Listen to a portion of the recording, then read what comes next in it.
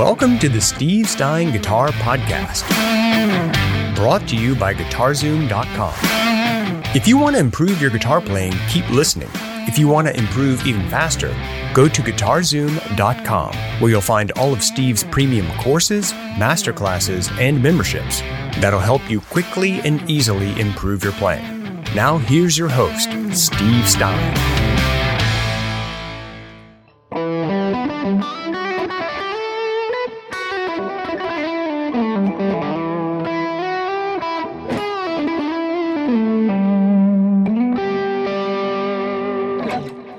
How you doing, Nice. Mr. Denley? I'm doing great, Steve. How are you? I am great. Awesome. Hey, guys. While everybody's kind of piling in here, I want to thank you for coming to today's creative soloing workshop session. Today, we're talking about creative scale patterns. Creative scale patterns. It's going to be really cool.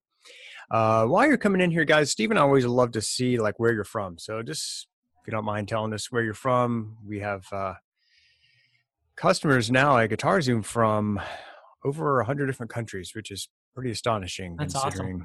awesome. Yeah. And so we love to see where you guys are from. Maybe if you wanted to tell us today kind of what your main soloing goals are, that would be cool. We'd love to see that. If you have any questions for us as we go along here, please post them in the comments. Everything that we're going to talk about today, guys, is included in Steve's brand new guitar course. It's called Creative Soloing by Steve Stein, and it's available at GuitarZoom.com. That's ZOOM, like Mary.com. If someone would be cool enough to put that in the comment section, that would be really cool. I would really appreciate that. So I'm Dan Denley, founder of GuitarZoom. This is my good friend, Steve Stein, who needs no introduction.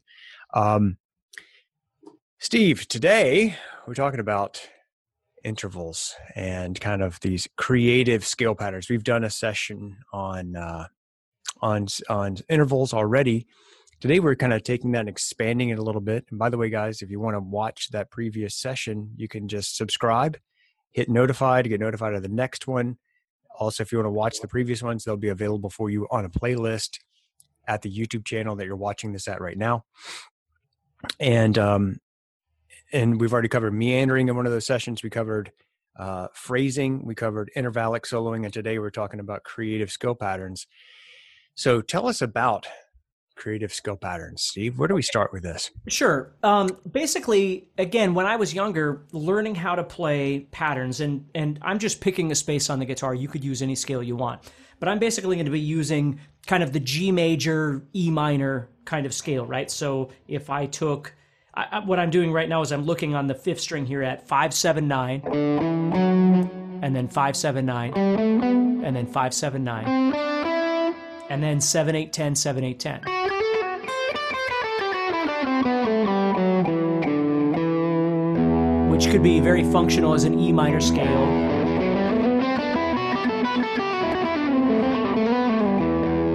Or it would sound great over G major.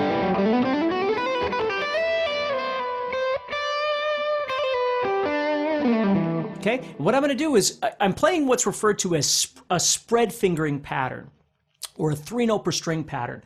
And basically what you do is you take a scale, and this works, it can be done with pentatonic too, but we're going to be looking at this from a major scale or diatonic perspective. So what you do is you take the notes of the scale and you put 3 notes on each string.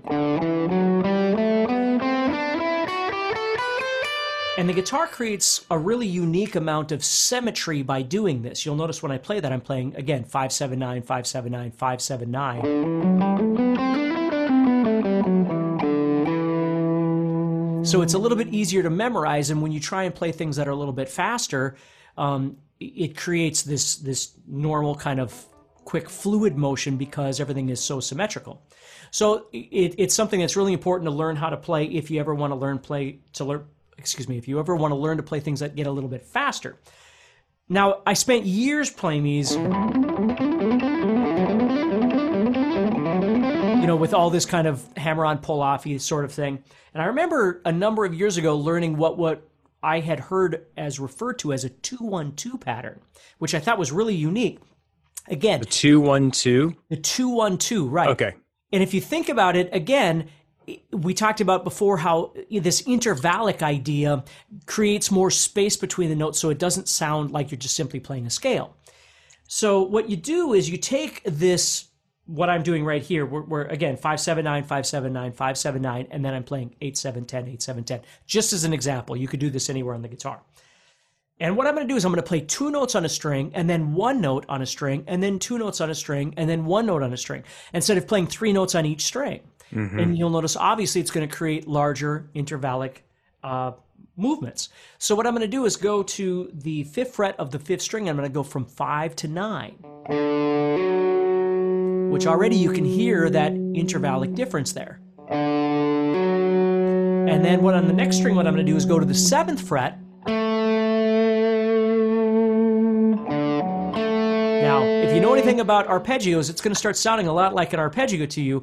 The difference is, again, you're not turning on your logical arpeggio brain and going, well, if you're over E minor, you should be playing the root third fifth. You're just looking for creative ways of moving through these patterns. And then Dan and I are actually going to talk more about actual arpeggios in a little while here too in another workshop. But so I'm playing 2 notes, and then I'm playing 1 note, and then I'm playing 2 notes on the next string. So I'm going to play 5-9 again on the next string. Now that normal sound you might think of as an arpeggio takes kind of a crazy turn there.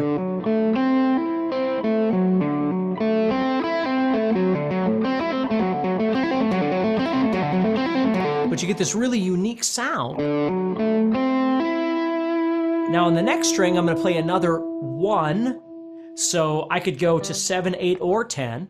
Well, this again is where when we get to escape routes, this is going to be logical here.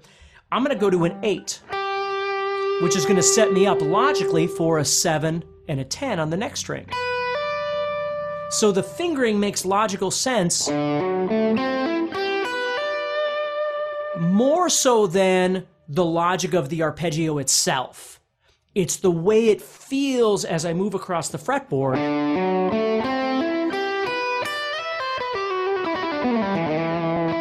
And see, I can always turn it around. I can always come out of that and then do something that's more directed toward a G major or an E minor or whatever it is I might be doing.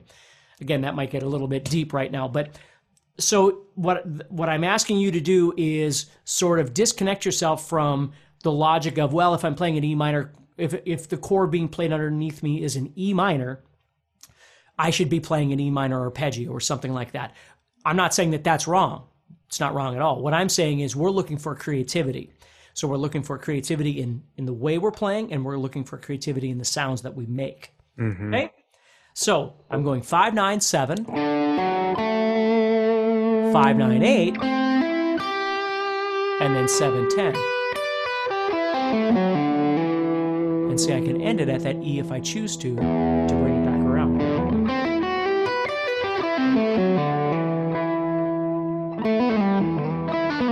To give it the sound of that G major if I choose to, or excuse me, E minor, or if I want a G major,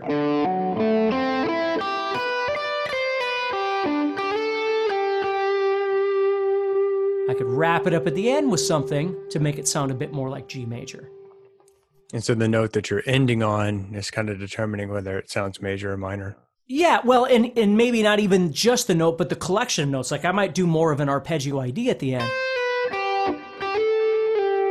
to give that G major sound, or a little bit more of an E minor sound. But again, we're going to get a little bit more of that. These all tie together.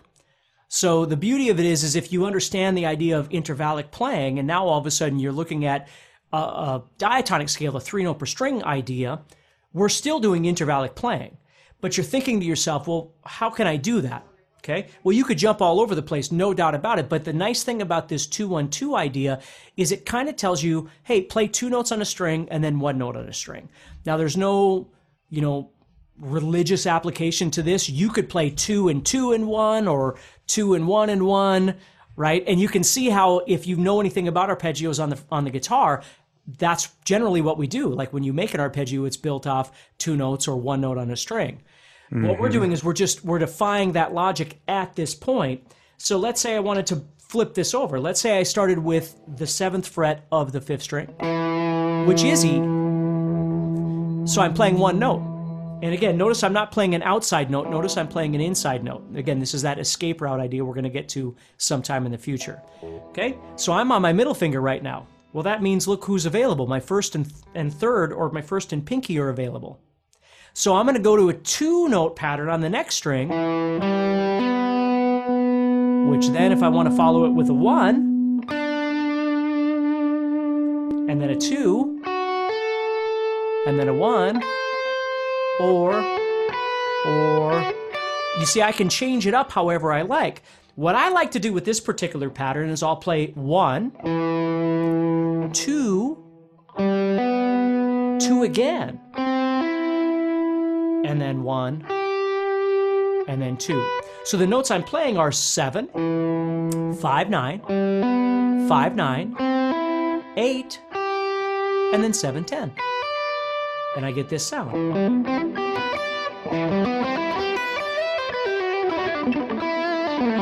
And again, that will go wherever it chooses to. But you can hear that nice distance in between there.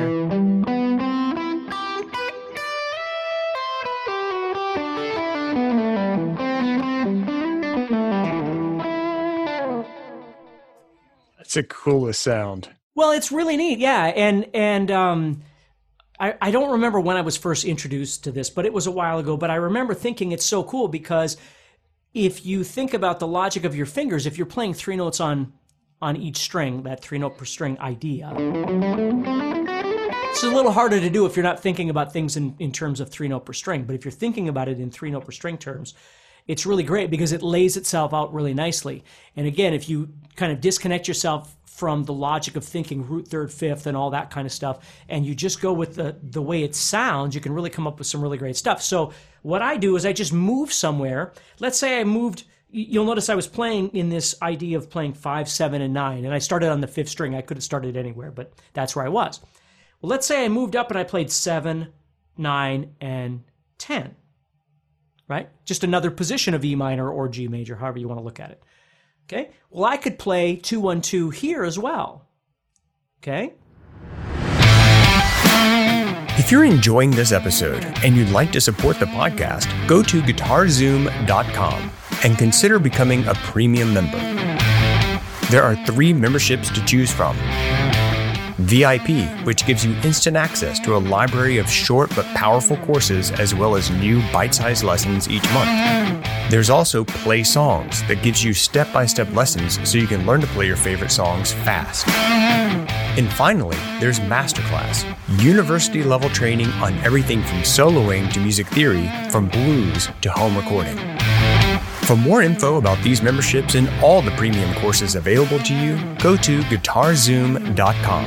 Now back to the podcast.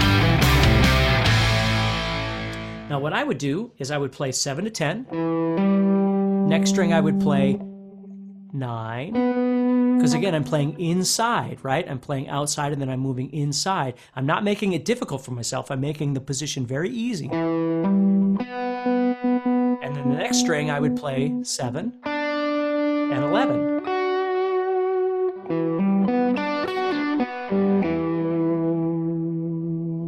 Sounds quite nice. And then the next string, I would play 10, and then 8 and 12. So I get...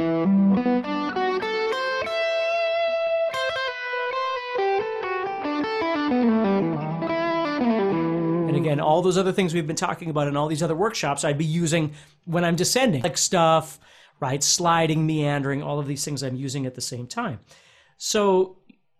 you know, there's 1,000 ways to do this 2-1-2. I just want you to start thinking, if you're the kind of player that knows some of your 3-note per string patterns, and of course Dan has already mentioned in some of the other workshops that we have a fretboard guitar course, this is the kind of stuff that you learn. And I'm just applying that 2-1-2 idea to these various positions. It's awesome. Yeah, the course that Steve's referring to, guys, is called Unlocking the Fretboard Connection. It's one of our most popular courses. You can see all the information about unlocking the fretboard connection at GuitarZoom. The course that all of these workshops that we're doing right now for you, it's all tied into creative soloing. And so it's about taking the stuff that you already know and then building on that and actually making your guitar solo sound more musical, more creative, more expressive, using these little techniques that you can weave into your guitar solos. Today, we happen to be talking about these intervallic patterns, this 2-1-2 approach or the 1-2-1 approach, which is just talking about which, how many notes you play per string. So you play 2 notes per string, 1 note per string, right? Exactly right. Or you can flip it. And of course, you could take this and expand it into like 3 notes per string and 2 notes per string, like a 3-2-3 pattern. Steve has all do all kinds of things. That's right. Right. Well, and like, let's go back to the original one I had here, this 5-7-9 that I was doing. I could do like a 3-1-3, right?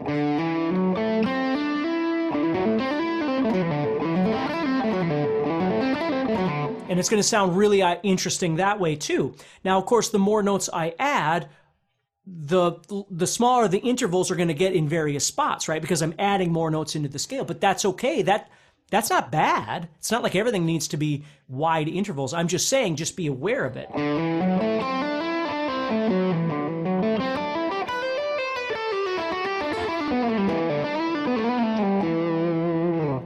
You know, and sometimes you just want like a fast little pattern, you know, that goes up the fretboard, and those are fine too. There's lots of different ways you can approach this. I'm just saying, if you can visualize some element of your fretboard, you can start thinking about things in terms of like that 2-1-2, and it gives you at least a parameter to go, okay, well, I'm going to play 2 notes on this string, and then I have to choose 1 note on the next string. Okay, well, which note do I want to choose? Well, I don't want you to think in terms of theory right now. I just want you to think, well, what note would give you the sound of that interval that you're looking for, or that distance that you're looking for? But more importantly, what's going to be comfortable for your fingers? So you're not making the job even harder. You're always looking for an escape route. You're looking for an easy way of allowing your fingers to naturally do whatever parameter you've set. You're allowing them to find the easiest way to move from point A to point B. Right. This is really cool. Guys, I just want to caution you about one thing. Actually, a couple of things. One, please remember that Steve's been playing and teaching for like 30 years. And so this stuff that just rolls off the ends of his fingers is very natural to him. And don't think, well, I could never do that. Yes, you can. Oh, yeah. Okay. And the other thing that I would encourage you about is these different patterns are a tool to be used in your solo. It's not an either or, like either I play it like this or I play it like that. It's just one tool in your arsenal. I like to say, like, you have this massive tool shed, you know, of like all these things you can like pull out for specific things that you want to do, and add them into your solos and make them sound musical, creative, expressive. And that's really what creative soloing is all about, this entire course. And if you're watching this, you're like, well, this is kind of like over my head, or I'm not really following what Steve's talking about. That's okay, because just recognize that this is one workshop. Okay, this is one topic that we happen to be talking about today. So if you missed the previous topics or the previous sessions, you can go back and watch those. They're available for you on the playlist. And more importantly, if this is something you're like, yes, I want to learn how to do this, that's why Steve created the course for you. It's called Creative Soloing. So if you're not getting all of it, it's because we can't cover everything in one session. That's why Steve created the course. It's called Creative Soloing. It's available at guitarzoom.com. Okay, my friend, what else? This is super fascinating. Yeah, I think that's enough for now. I just want to remind the viewers that it's really important. The goal with all of this is each time we're doing a workshop, it's to give you a different perspective on creativity. And for some people, it hits them right between the eyes and they go, I get it. And for some people, they're not quite where that is. But the whole point is that to start thinking differently about the scale that you're playing. Like when you play pentatonics, like let's just say I went to, you know, again, A minor pentatonic. A minor pentatonic is already a 2-2-2-2-2-2-2-2 pattern, right? It's already a 2 pattern.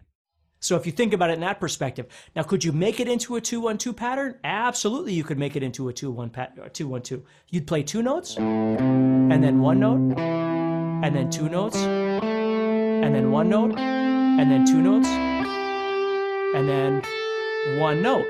Now, because the pentatonic scale is a little bit smaller, it's not going to have as big an intervallic effect in terms of tone. That's why I wanted to show you the diatonic version, because there's more notes from us to choose from.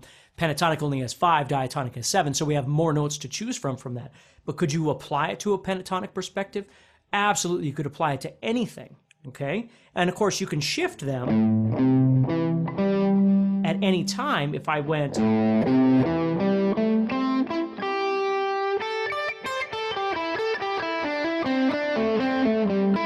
Sometimes what I'll do is I'll take these 2-1-2 things and I'll apply them to multiple pentatonics at the same time. So the point is that it doesn't matter whether you know 1 pentatonic position or 2 pentatonic positions or a diatonic position. There's no doubt that any of these things require a little bit of time and practice. And if you don't know the scale underneath in the first place, it's certainly a good idea to start with learning that scale. I mean, if you don't know how to play an E minor spread fingering, 3-note per string scale, you're not really going to, you could apply it, but it's going to be hard to actually use it in the real world, right? But that might be, again, the signal for you to go, maybe I should learn my 3-note per string scales a little bit. Yeah, for sure. Mm-hmm. Hey, I wanted to read a comment, Steve, we got here from Jay, and I don't want to say his last name in case he's freaked out about people knowing his last name. Anyway, it comes from Jay.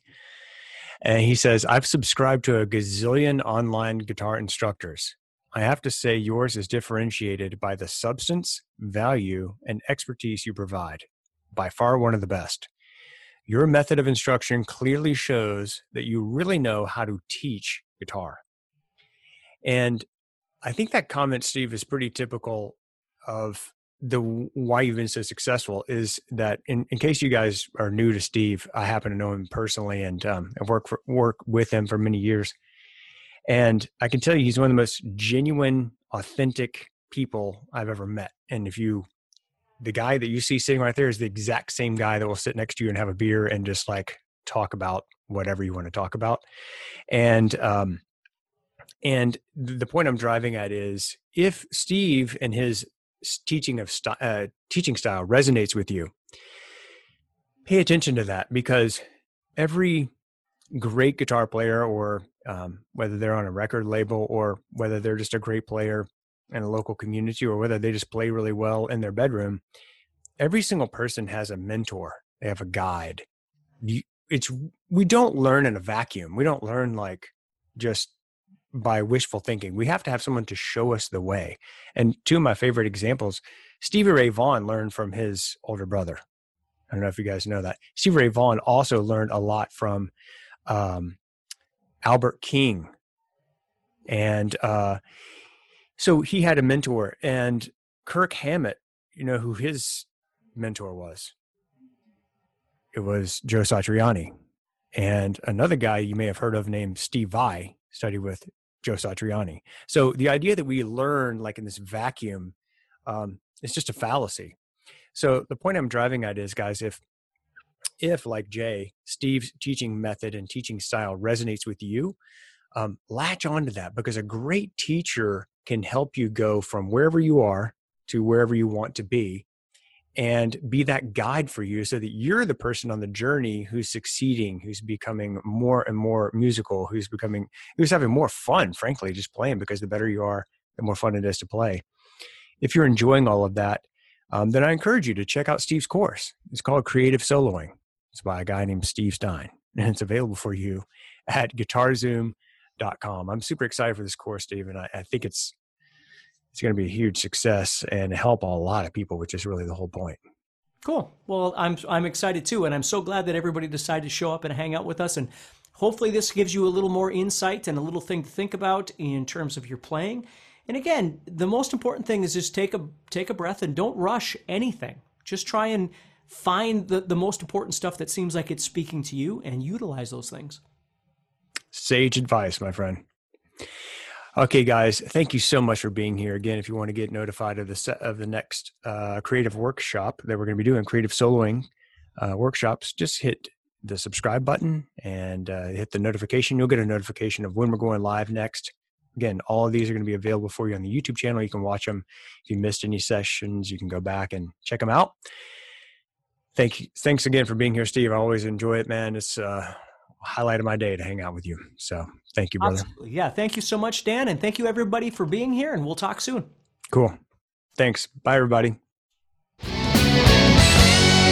Next time on the Steve Stein Guitar Podcast. So let's say, for instance, again, we're looking at E minor. Okay. So what I'm going to do is I'm going to play an E minor arpeggio using the root, the third, and the fifth, if you know what that is. And if you don't, it's okay. All right. Because you can use the things I show you, and you're going to be able to visualize the patterns that I show you as well. So let's say we put our pinky on the 7th fret of the 5th string, and we go from there to the 5th fret of the next string and the 4th fret of the next string. So right there, we're playing the root, the 3rd, and the 5th of an E minor chord. And again, if you don't know what that means, it's okay. Then what I'm going to do is I'm going to take that same idea, and I'm going to slide into a new position, and I'm going to play those same notes again. I'm playing the 9th fret of the 3rd string, the 8th fret of the 2nd string, and the 7th fret of the 1st string. And it sounds quite nice. And then I'm going to end that by heading up to the 12th fret of the 1st string. Hey, Steve Stein here from GuitarZoom.com, and thank you so much for listening to this podcast. If you enjoyed this episode, can I ask you a favor? Please subscribe, leave a review, and share it with a friend. Your feedback means more to me than you'll ever know. And be sure to check out my YouTube channels where you'll find over 1,000 videos to help you with your guitar playing. Thanks again for listening. Stay positive, keep playing, and keep having fun. If you'd like some help with your guitar playing but you're not sure how to get started, go to GuitarZoom.com and look for the Help Me Choose survey. By answering a few simple questions, you'll get Steve's personal recommendation of the perfect course for you. All this and more is available for you at GuitarZoom.com.